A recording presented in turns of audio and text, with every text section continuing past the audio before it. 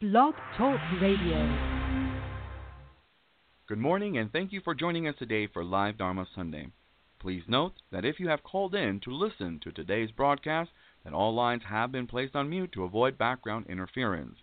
If you're listening from any of our Bright Dawn sites, note that it is not necessary to call in. You may have to wait a second or two for the loading and buffering process to complete, but if there is still no audio, please refresh your page. For more information about Bright Dawn and its activities and links to our social media sites, please visit brightdawn.org. Once again, thank you for listening to Live Dharma Sunday, and enjoy the talk.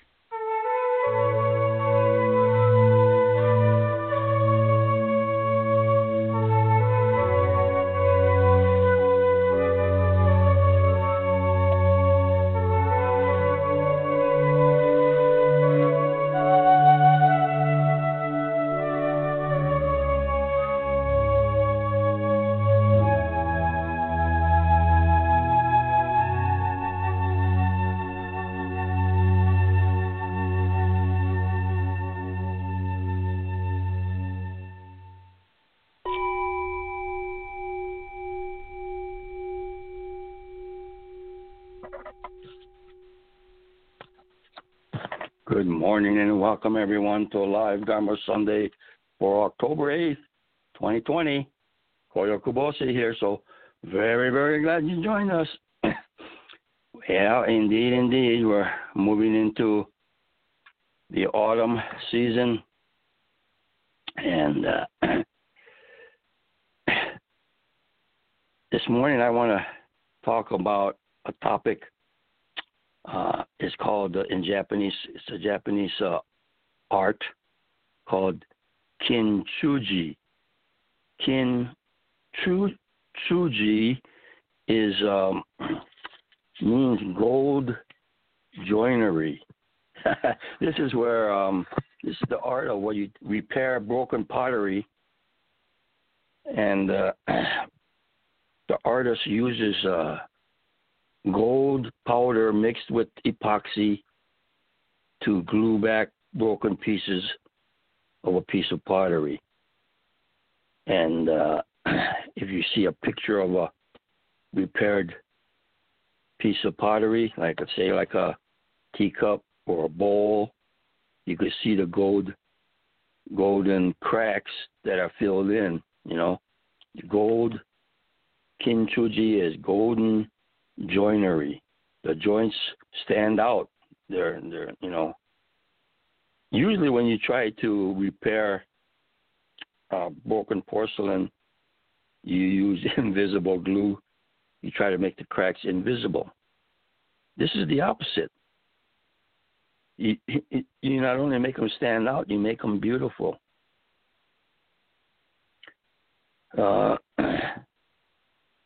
And there's perhaps a philosophy or a teaching behind kintsugi where you take something that's broken and you heal it, you fix it, and you show that brokenness. You show it that it could be a thing of beauty. Okay? So you go from ugly brokenness concept to a beautiful, precious scar, so to speak. It's going beyond perfection, imperfection, and perhaps its life teaching is, be yourself. Accept yourself. It's just naturalness. Okay. Perhaps this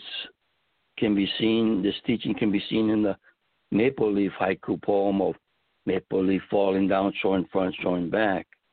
Naturalness. Not trying to hide the backside, the dark side, the bad side of oneself. Okay. And they talked about the three kinds of kintsugi repairs.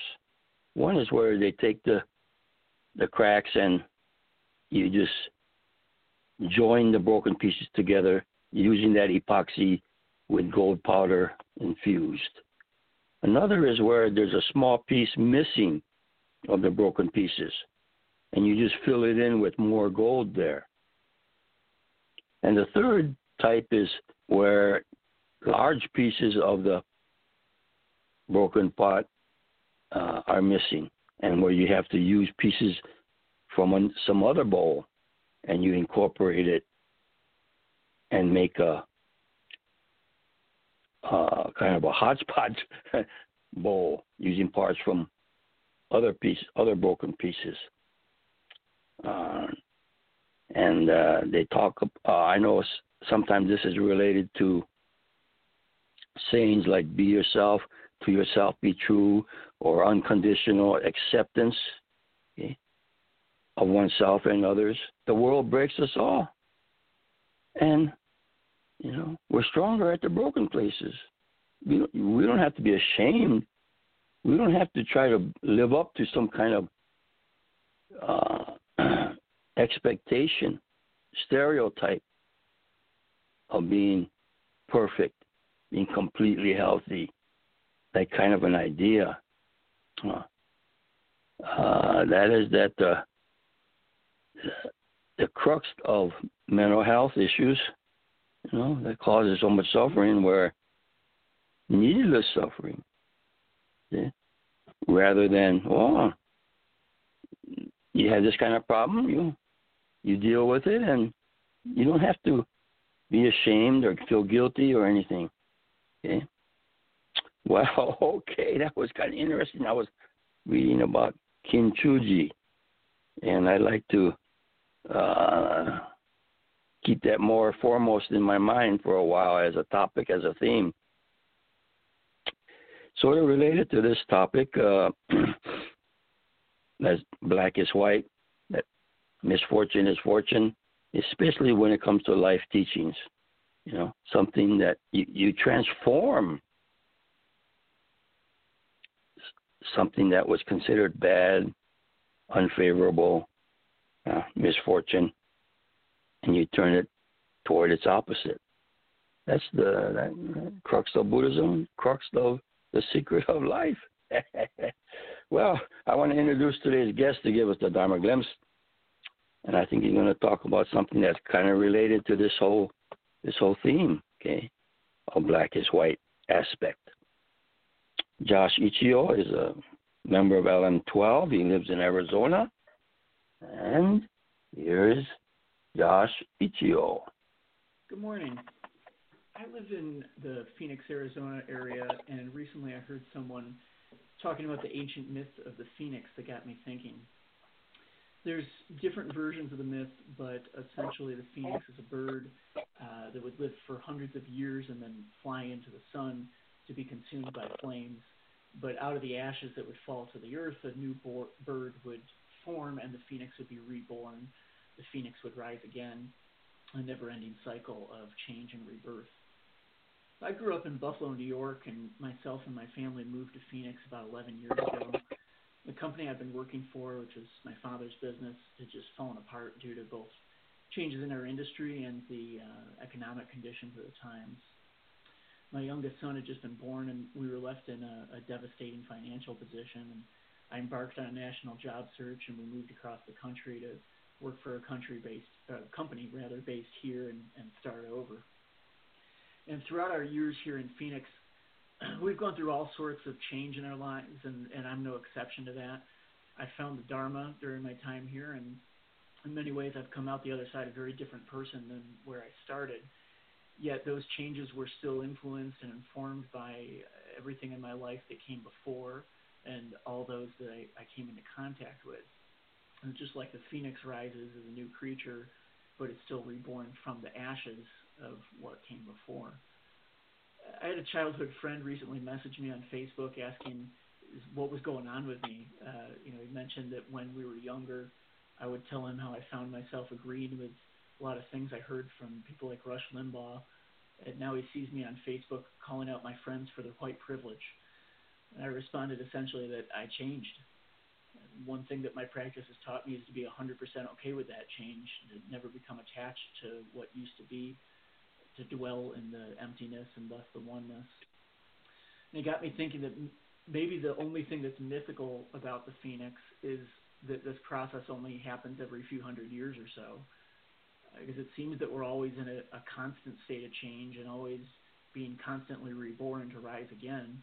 I'm not the same person that I was 11 years ago, yet I am the same person that I was 11 years ago, just as I'm my father and I'm my mother and their parents and all the people that came into contact with them and so on, just as I'm all of humankind and all of living beings and all the universe in oneness. So I think I can use the phoenix as a personal symbol, as a reminder, a mantra. As our lives have continued to change, my family and I we're considering moving away from Phoenix. I no longer work for the company that's based here anyhow, and the climate here is difficult on our health. But even when we move away, I think the symbol of the phoenix will always be a reminder for me of constant change in our lives and how we're constantly reborn and how we're all connected in oneness. Thank you for listening. Thank you very much. Yeah, I've been thinking about this phoenix rising. This is a good application of the doctrine of constant change. And it's a positive message. Okay. The ashes being reborn. Okay. The self is being not reborn in the usual sense of afterlife. Is there an afterlife? And so forth. Rebirth. But the fact that ourselves, our concept of ourself, what we call the self, is in dynamic flux constantly. Okay. So you could call that impermanence, that constant change, as being reborn. Okay. I'm not who I was in the past. Okay. Not exactly the same. Okay, we should put it that way. And but we do have a say of how we want to look at how we've changed. A lot of times we cannot predict it, control it. You could try to understand it in the sense of putting it in the context of our spiritual journey. I think that's our attitude about these kinds of assumptions, life changes, and so forth, is the crucial part of being human beings. Well, that's all for today's broadcast. Till next time, keep going, and you have a wonderful day.